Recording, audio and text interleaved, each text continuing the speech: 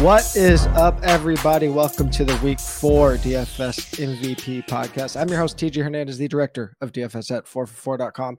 As always, with my co-host, Mr. John Daigle. Daigle, what's up, buddy? How you feeling?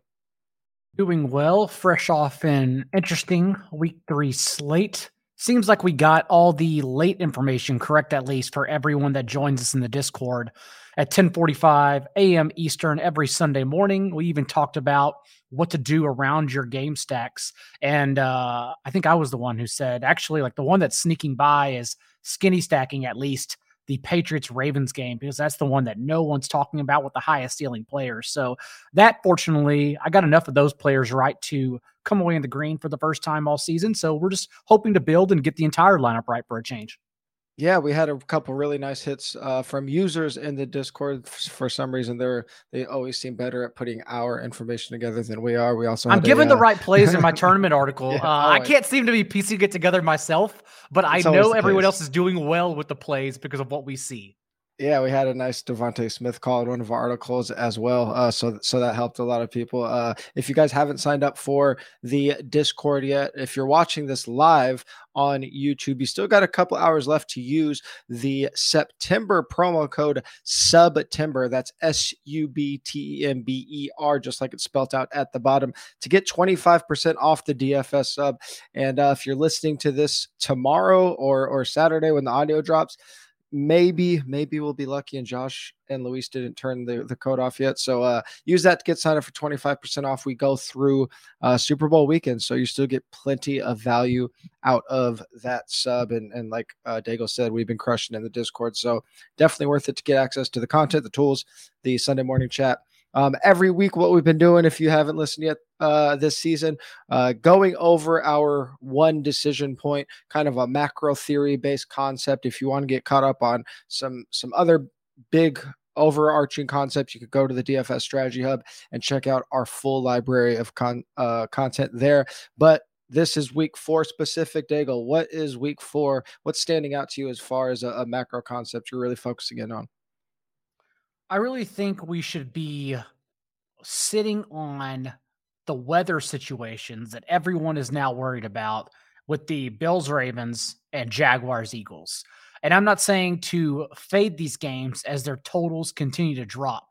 I am saying that I am going to be locked in Sunday morning because it may give us all a position. Like, I wasn't going to actually play that game. I was going to avoid it anyhow. I think there are reasons to go under that game.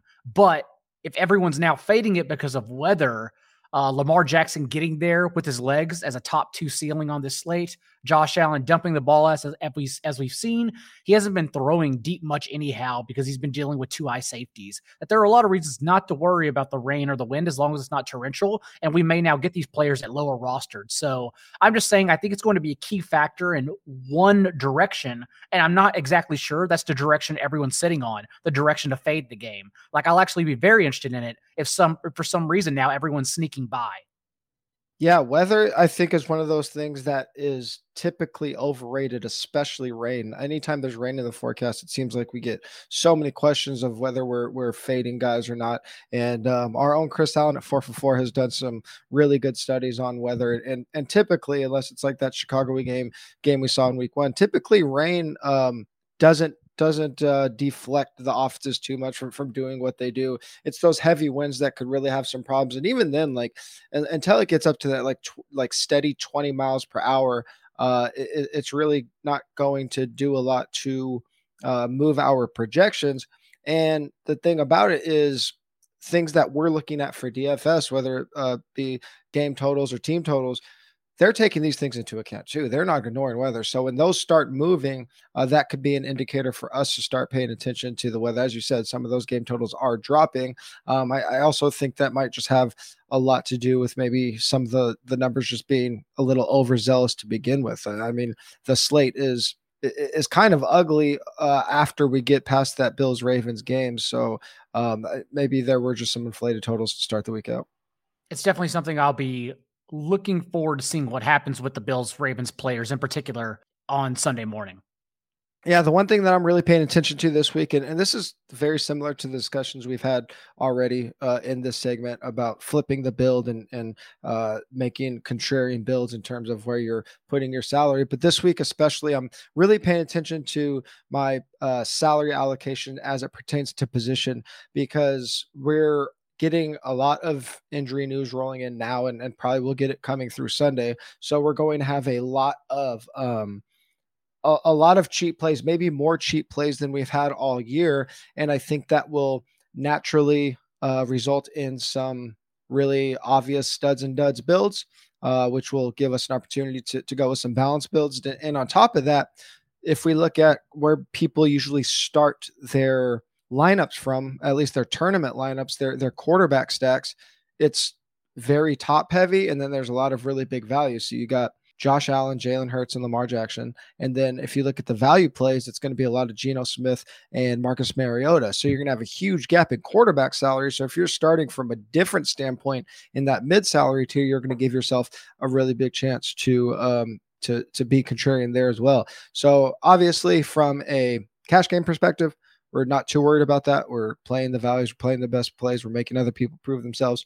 From a tournament perspective, really pay attention to when final projections come out late tomorrow night and especially Sunday morning, when we figure out who the obvious cheap plays are going to be, pay attention to where the big salary is going to go. Are people going to be paying down at receiver to get to a high price stack, or are people going to be paying down at receiver to get to a high price running back in some medium stacks?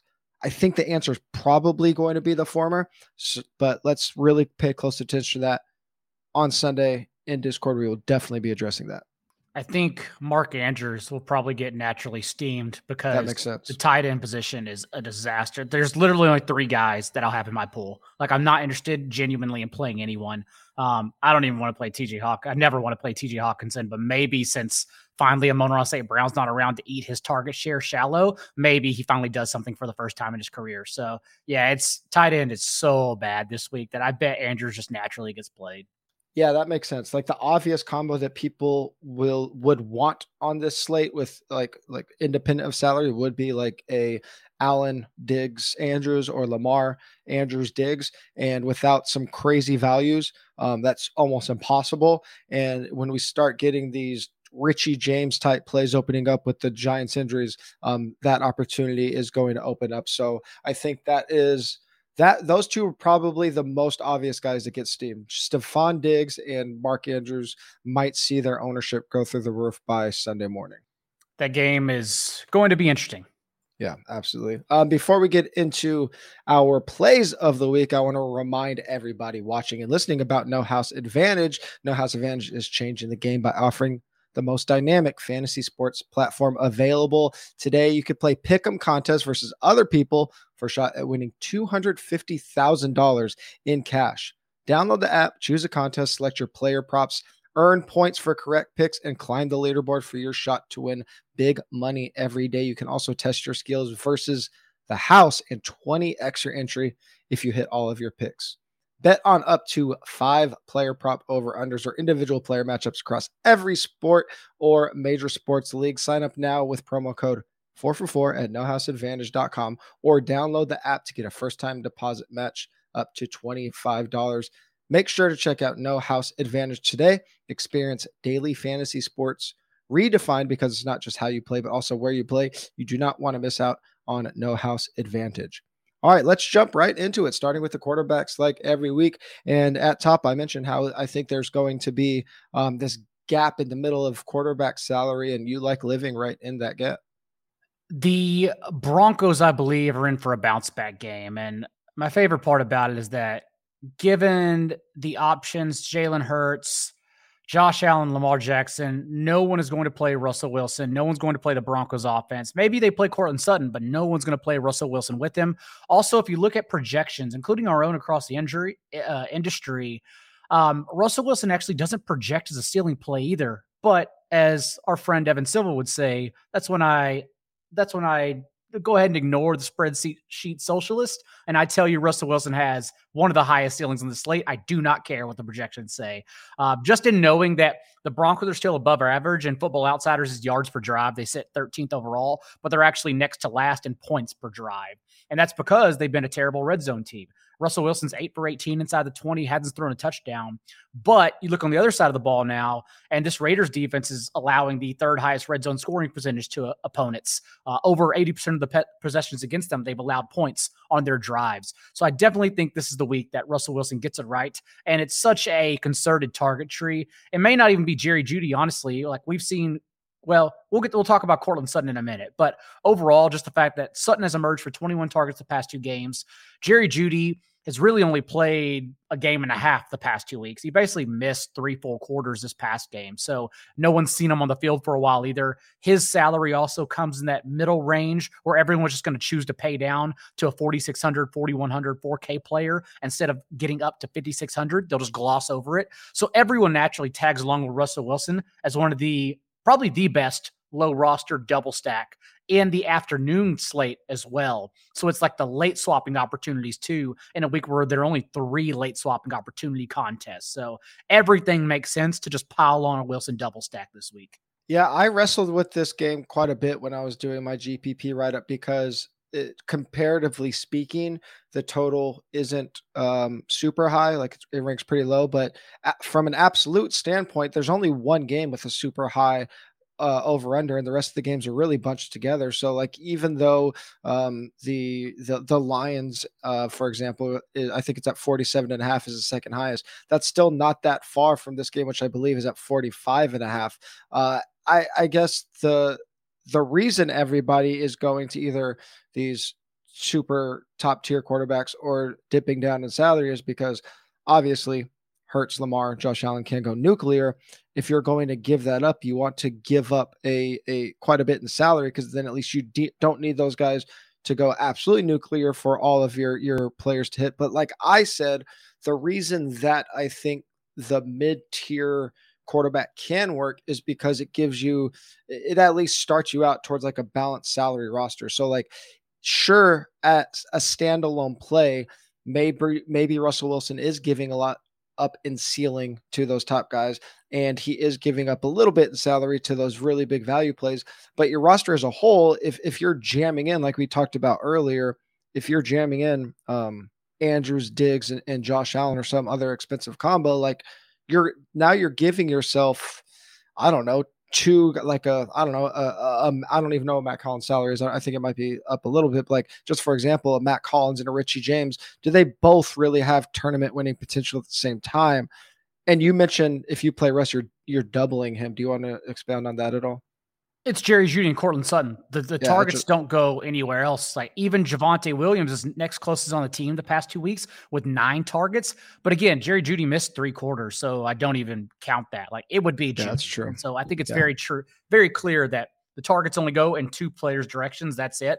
Plus, we'd be soaking up all the passing touchdowns with Russell Wilson.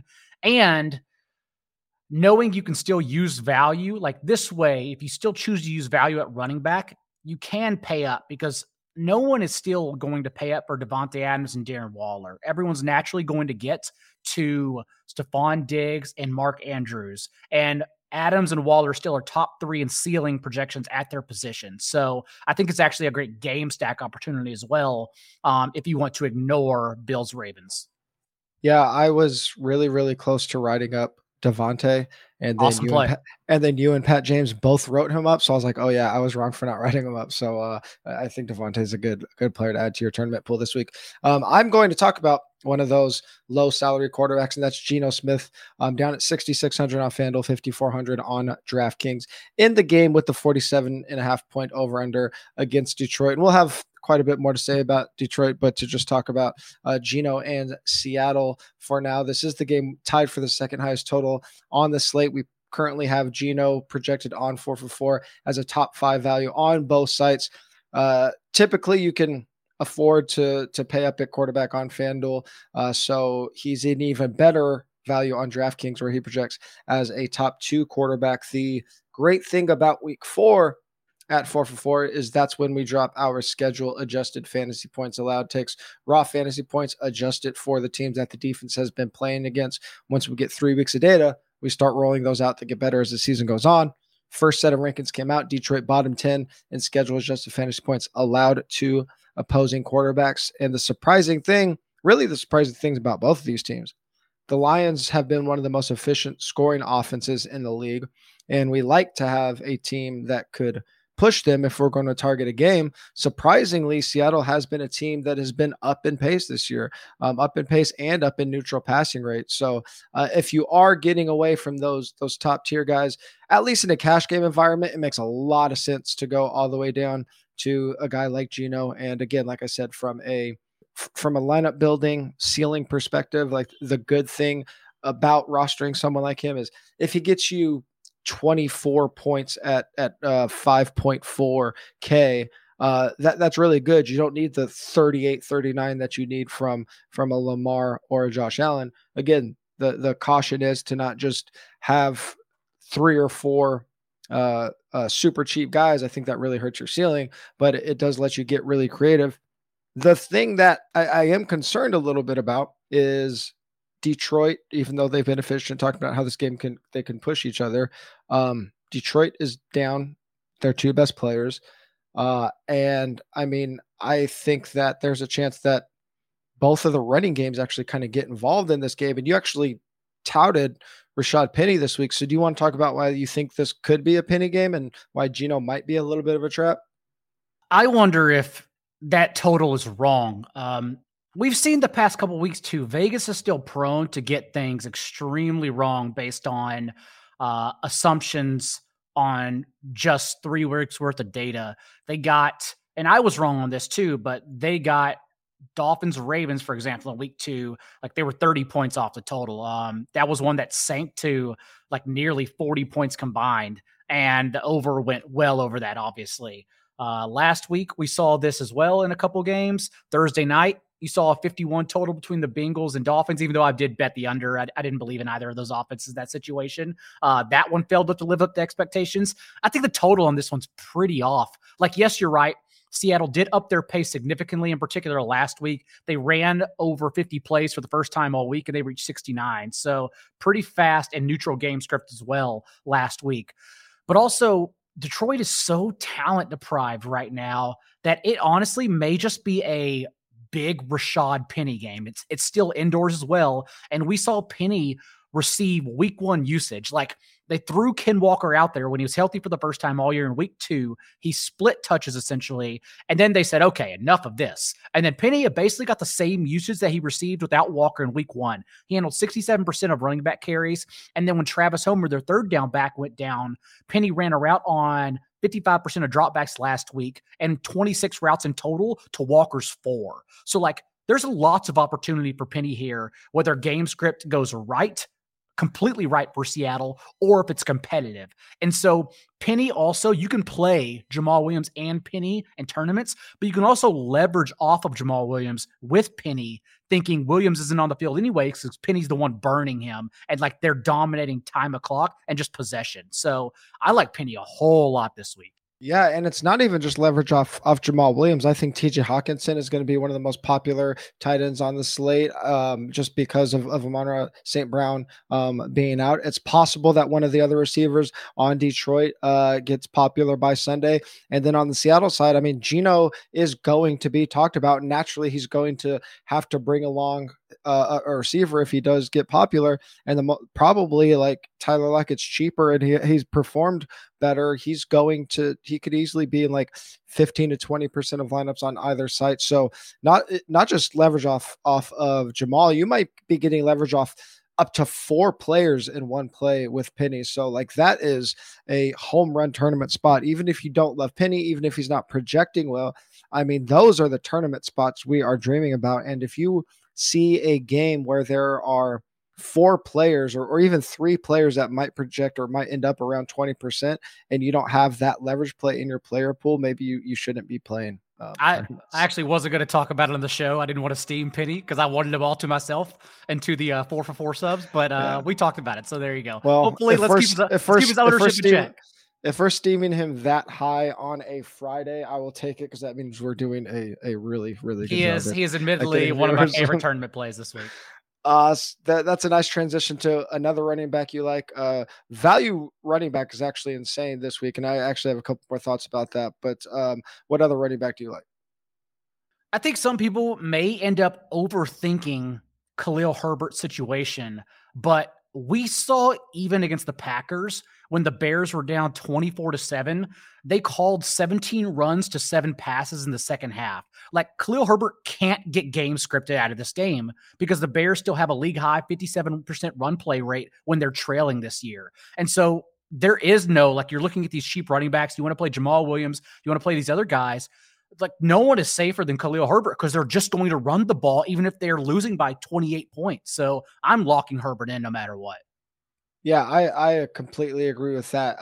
Him and Jamal are going to be the cash game locks for me this week, and then I'll figure it out from there. I think because of the apparent the assumed game environment in Detroit, Jamal is going to be way more popular. But I think by the time we get to Sunday, I think Khalil Herbert probably is still approaching 20% ownership. But if he's at like 17%, at virtually the same price as Jamal, and Jamal's at like 35%. If you could get him at half the ownership, he's going to be a really, really fantastic tournament play. I'm not sure how that's going to play out. Like, ownership is moving really, really quickly this week. I've already adjusted it twice since it came out yesterday, which I usually do it once a day. So there's a lot to be determined there. But Khalil Herbert is one of the best value plays of the week. And the other value play of the week, Jamal Williams, we've already brought him up a couple times. 7,400 FanDuel, 6,100 DK in that game that we already talked about with Seattle.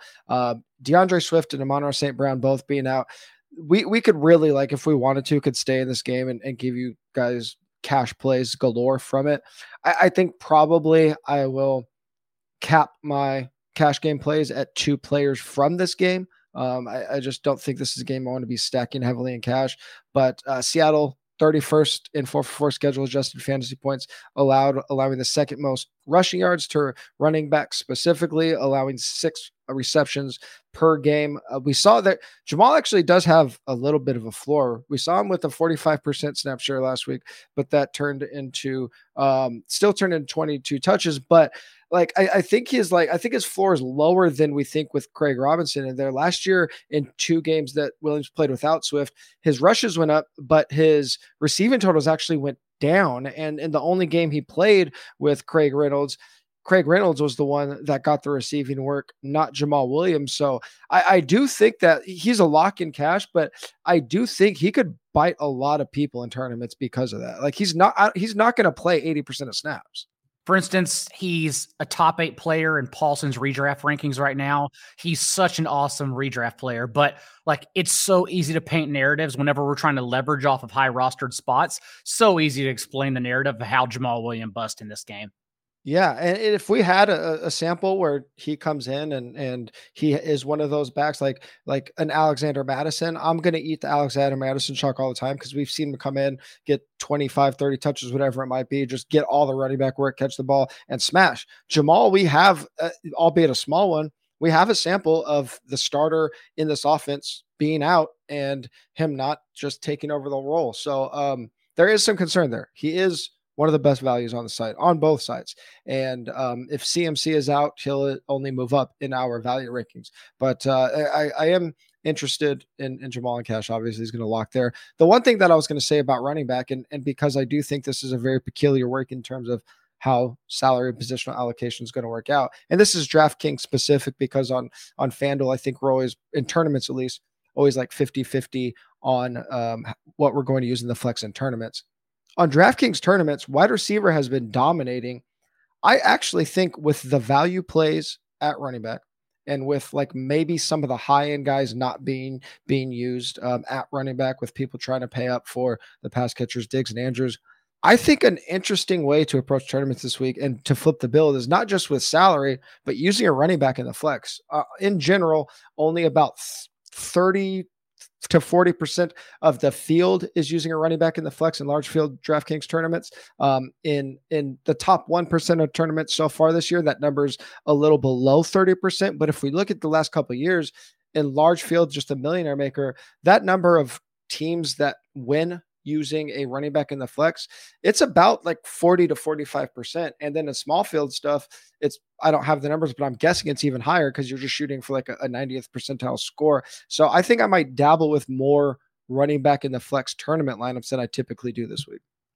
But obviously, for everyone listening, not Jamal Williams, Khalil Herbert, like those Yeah. players. No, Yeah, no. all Get the high unique. roster players are Yeah. very clear. I Yeah. think this cash week is going to be significantly easier when the dust settles than last week. Like a Khalil, Javante, Nick Chubb, or something like that. I don't know if that would fit, but like something like that makes sense. I am, well, again, I'm saying too much on the free show. I am shocked to see Chubb's ownership. Like, I thought he was an obvious play. I am shocked to see less than 5%. That's wild. Yeah, That makes me rethink everything. we're gonna be talking about him on Sunday. Speaking of the Browns, natural segue. Who do you like at receiver this week? So I did think Chubb would get over rostered. So I like Amari Cooper as a pivot, but honestly, Amari Cooper's just an awesome play. Also on DraftKings, again, there aren't good tight end options this week. So I think naturally everyone will get to David Njoku at 3,700, who in itself is an awesome play as well.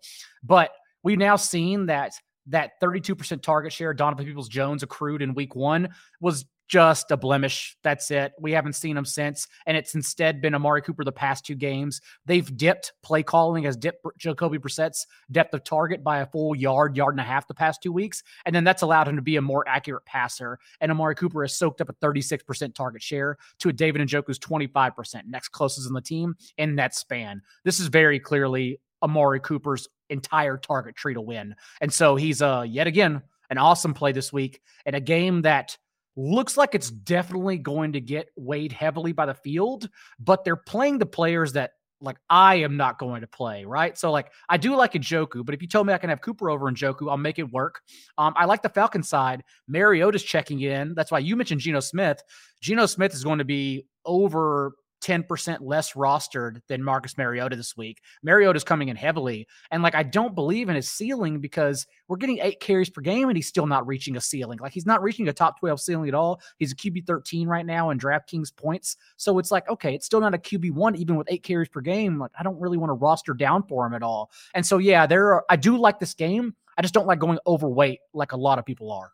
Yeah, the difference in this game is the pace concerns. Obviously, Cleveland wants to run the ball; they can slow it down a lot. But I do like single stacking this game or mini stacking this game. So if you want to single the Falcon side, which is probably going to end up being pretty chalky, I think you could bring it back with Amari. I think if you don't like Nick Chubb, I think like an Amari and either Kyle Pitts or Drake London just without one of the quarterbacks is fine. And the hope when you do that is that even if it is slow pace, like the points can still concentrate on one player. You might even argue that it's more likely to concentrate on one player because it's less likely for the ancillary players to get going or not even the ancillary players, but the 1A, 1B situations to get going. So the hope is, if you roster Amari in a skinny stack, that he gets the touchdowns and Chubb or Hunt don't. There are only 5 players going into week 4 that rank top 30 in target share, air yard share, route participation, and targets per route run. Those players are CeeDee Lamb, Cooper Kupp, Deontay Johnson, AJ Brown. Those we would expect. The 5th one, Amari Cooper. Interesting. I like Michael Pittman. He wasn't a guy that was on my first pass radar, but when projections came out at 4 for 4, he was popping as a top 2 value on both sites, 7,500 on FanDuel, 7,200 on DK against Tennessee. Indy is favored by 3.5 at home in a game with a somber 43-point over under. But Michael Pittman, kind of like we talked about with the Browns and the Falcons, even if they're not throwing a ton or the game is kind of slow, he is going to just soak up such a big percentage of the offense, particularly the passing offense, that he's going to be a really big value play. 11 targets per game, 26% target share, 31% air yard share. Tennessee is 26 in pass EPA per play allowed, and Michael Pittman should spend quite a bit of time on cornerback Christian Fulton, who has allowed the 5th most yards per coverage target among all cornerbacks that have played at least 75 coverage targets. So as long as Pittman has been healthy, he's going to get the work. He even outdone himself last week. A lot of times coming back from the quad injury, it's not just the game missed, but the first game back usually takes time, at least one game for wide receivers with lower leg injuries, but he's right back in the mix, and got it going. You also talk about spinning up potentially with these values, what everyone will do, but Pittman being an awesome play, amazing play. Um, no one's going to run a skinny stack with Derrick Henry, and that's something I've toyed with. I don't think it sticks. It's never stuck in the past, but a route on a season high, 55% of dropbacks from Tannehill last week, over half of the team's dropbacks, and matched his career high in targets. Like, what if that receiving work sticks? Then like we have the Derrick Henry we always wanted. And again, it's only one game sample, and it hasn't happened in the past. I do like Derrick Henry's ceiling. Yeah, I'm really mad I wasted my 4% big dog 25 points on some crappy lineups last week, but we could run it back with them. Going back to that Browns Falcons game. We actually have a few guys to talk about this game coming up, but you like one of the wide receivers. Yes, because again, with tight end being down bad, I think a lot of people are just going to naturally play Kyle Pitts. Everyone seems to love playing Kyle Pitts for some reason. But London has out-targeted Kyle Pitts 25-18 on the season. Everyone makes a big deal about Kyle Pitts' 40% target share from last week, but Drake London was right there with a 30% target share, and in week 2 soaked up a 46% target share. Like, Drake London is the better play, especially in this matchup. So Kyle Pitts, we know he has a ceiling. 33% of his targets this year have come 20-plus yards downfield. The issue is Marcus Mariota has been a bottom 4 quarterback in on-target throws 20-plus yards downfield. So, like, you know what you're getting. You're getting prayer yards, and maybe that hits, but the bottom, as we've seen, also falls out completely if it doesn't hit. Whereas Drake London, I think, is the better, more consistent play. So I will let the field play Kyle Pitts. I will gladly skinny stack Amari Cooper and Drake London in this game. Did you say prayer yards? They are prayer yards, yes. I'm using that in a write-up next week. They can't be air yards when it's just prayers every time you throw them.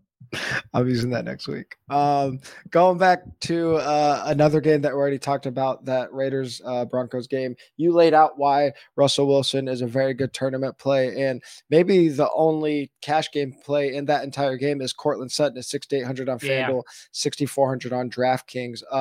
I mean, he's dominating every single usage stat on that team by a pretty big margin. You mentioned Javonte has some of his numbers boosted, but that's really due to Judy being out. But Cortland Sutton has been the constant for Russell Wilson, 28% target share, 46% air yard share. Very underrated, 40% end zone target share. Obviously a small sample, but the targets going into the end zone are the ones that score. So we like them a lot. He's a top 6 wide receiver value on both FanDuel and DraftKings.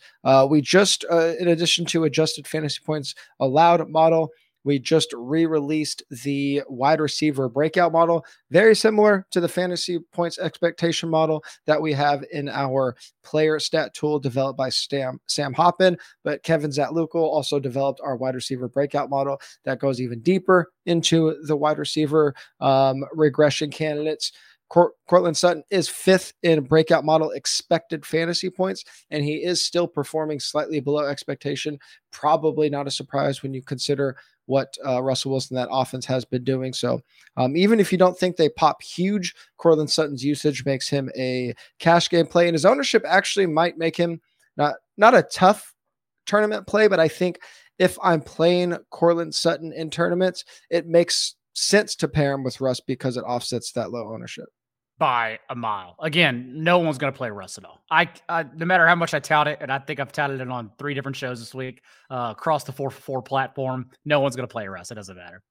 Yeah, I think after talking about Cortland Sutton and our value running backs and Michael Pittman, I think it's going to be a very balanced cash game week, which runs contrary to what we're going to be doing in tournaments with those studs and duds builds, I think, or at least what people are going to be doing. It's going to be really, Wastrix Instruction is going to be crazy this week. I always try to build late on Sundays, but sometimes I can't help it because I get bored on Saturdays. But I think it's going to be again another week where don't build early this week. Completely agree. Let's move on to tight ends. We actually haven't talked about this game much. We didn't talk about any players in Bills Ravens, but we went into that game to start. But we haven't talked about the Philly game much yet. Who do you like there? I still question the validity of Jacksonville's defense. We've now seen them allow 28 fantasy points, 300 yards, and 4 touchdowns to Carson Wentz. Then they got that immaculate spot that we talked about against Matt Ryan, the Colts offense in week 2 that they were bound to destroy them in.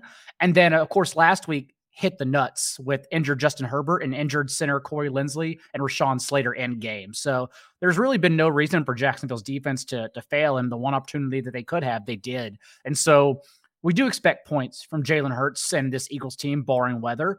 Maybe even if it's points through Miles Sanders, since Boston Scott was now ruled out. Probably another player I'll add to my tournament list, honestly. But overall, we know AJ Brown and in particular Devonta Smith, what Smith has done the past 2 weeks are going to be the highest rostered players. If you're stacking with Jalen Hurts, and given again how fragile tight end this week, I think I'm trying to drag along the ceiling of Dallas Goedert with Jalen Hurts instead. We've seen him injured last week, first of all. But before then, the first 2 games, he ran around on 84% of dropbacks. Like, he's out there as an every down tight end. And as we know, historically, still offers the explosiveness to match Kyle Pitts, David Njoku, maybe not Mark Andrews, but Dallas Goedert can go toe to toe with most of these tight ends. They're going to be rostered more. And so I think he's a great stacking option with Hurts if you get there. Yeah, with DFS, I really try every single week to start Monday or Tuesday like a completely new season and take a step back and try to see if like really start with a fresh slate. One of the first things I do is just obviously look at matchups, look at Vegas totals and look at offense versus defense matchups. And one of the first things I looked at this week was that really good Eagles offense against that really highly ranked Jaguars defense. And for a split second, I paused and said, is there something to this, or are we gonna believe in this Jags D? And I caught myself pretty quick and was like, nah, this, I don't think, if it is, this is the week they're not showing up this week, I don't think. No, I don't think this is the week, which again, maybe is reason to also get off the Eagles, because as we saw last week, they built that 24-0 lead first half over the Commanders. And like Jalen Hurts didn't even hit his passing yards prop because they didn't use him in the second half. Like, they just scaled all the way back and said, like, we won this game in 2 quarters. So this, I didn't know if I was going to get to share this little tidbit this week, but I'm glad you said that, because there is this, I go back and forth because I always hear people say like, we want our offenses to be pushed, but at the same time, we have seen if a team absolutely rolls another team, sometimes they get there in 3 quarters. Sometimes there's enough for it. So like, I was thinking, do we want our offenses to be pushed, especially for our quarterbacks? Do we need our offenses to go nuclear, to be in shootouts, not just blowouts? I went back 5 years and looked at every quarterback that has scored at least 35 DK points. That was like 102 quarterbacks, I think. The average opponent point scored for those quarterbacks, opponent point scored, not point scored for their team, was 30 points. If we bump that up to 40 DK points, I think that brought the sample to like 30 quarterbacks. The average opponent point scored was 33 points. Now, there were quite a few games in there where the point differential was double digits, but still the other teams were still scoring points. I think there was only, out of those 102 quarterbacks, I think there was only like 6 instances where it was a double digit point differential for the quarterback with at least 35 DK points and the opposing team being under 20 points. So that narrative that you want your quarterback to be pushed, especially in tournaments, there is actually some data behind it. So I'm glad. Still amazing. Yeah, like he was. Yeah, he threw those 3 first half touchdowns, but also he still scored 30 points and finishes the QB3 on the week. What really happened is that, one, he wasn't pushed. So 30 points, although you would think that's normally good enough, you had Lamar Jackson going nuclear and getting pushed at the same time. So like Lamar Jackson scored 16 more DraftKings points than Jalen Hurts. It's absolutely insane. That's the issue, and that's what we need to be cognizant every week. And this is why I was okay, I think, in week 2 going with the Carson Wentz. Every single week, it's not just that you need to not have Jalen Hurts to go nuclear. It's you need to not have Patrick Mahomes, Jalen Hurts, Josh Allen, Lamar Jackson to go nuclear. So if you're trying to decide, like, is it worth it to play a quarterback, like how many of these quarterbacks are in nuclear spots? So like, if Jalen Hurts doesn't, if he stops at 28 points, that's a great cash game score. It's gonna be hard to win.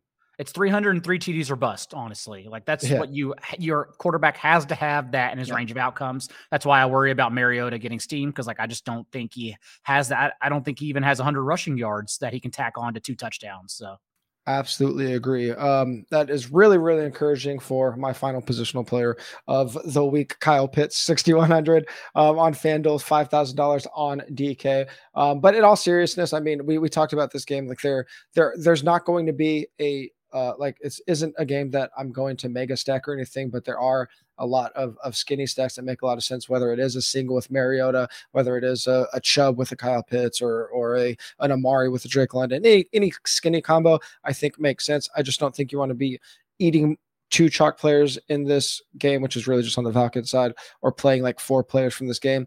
But Pitts is still a really good value.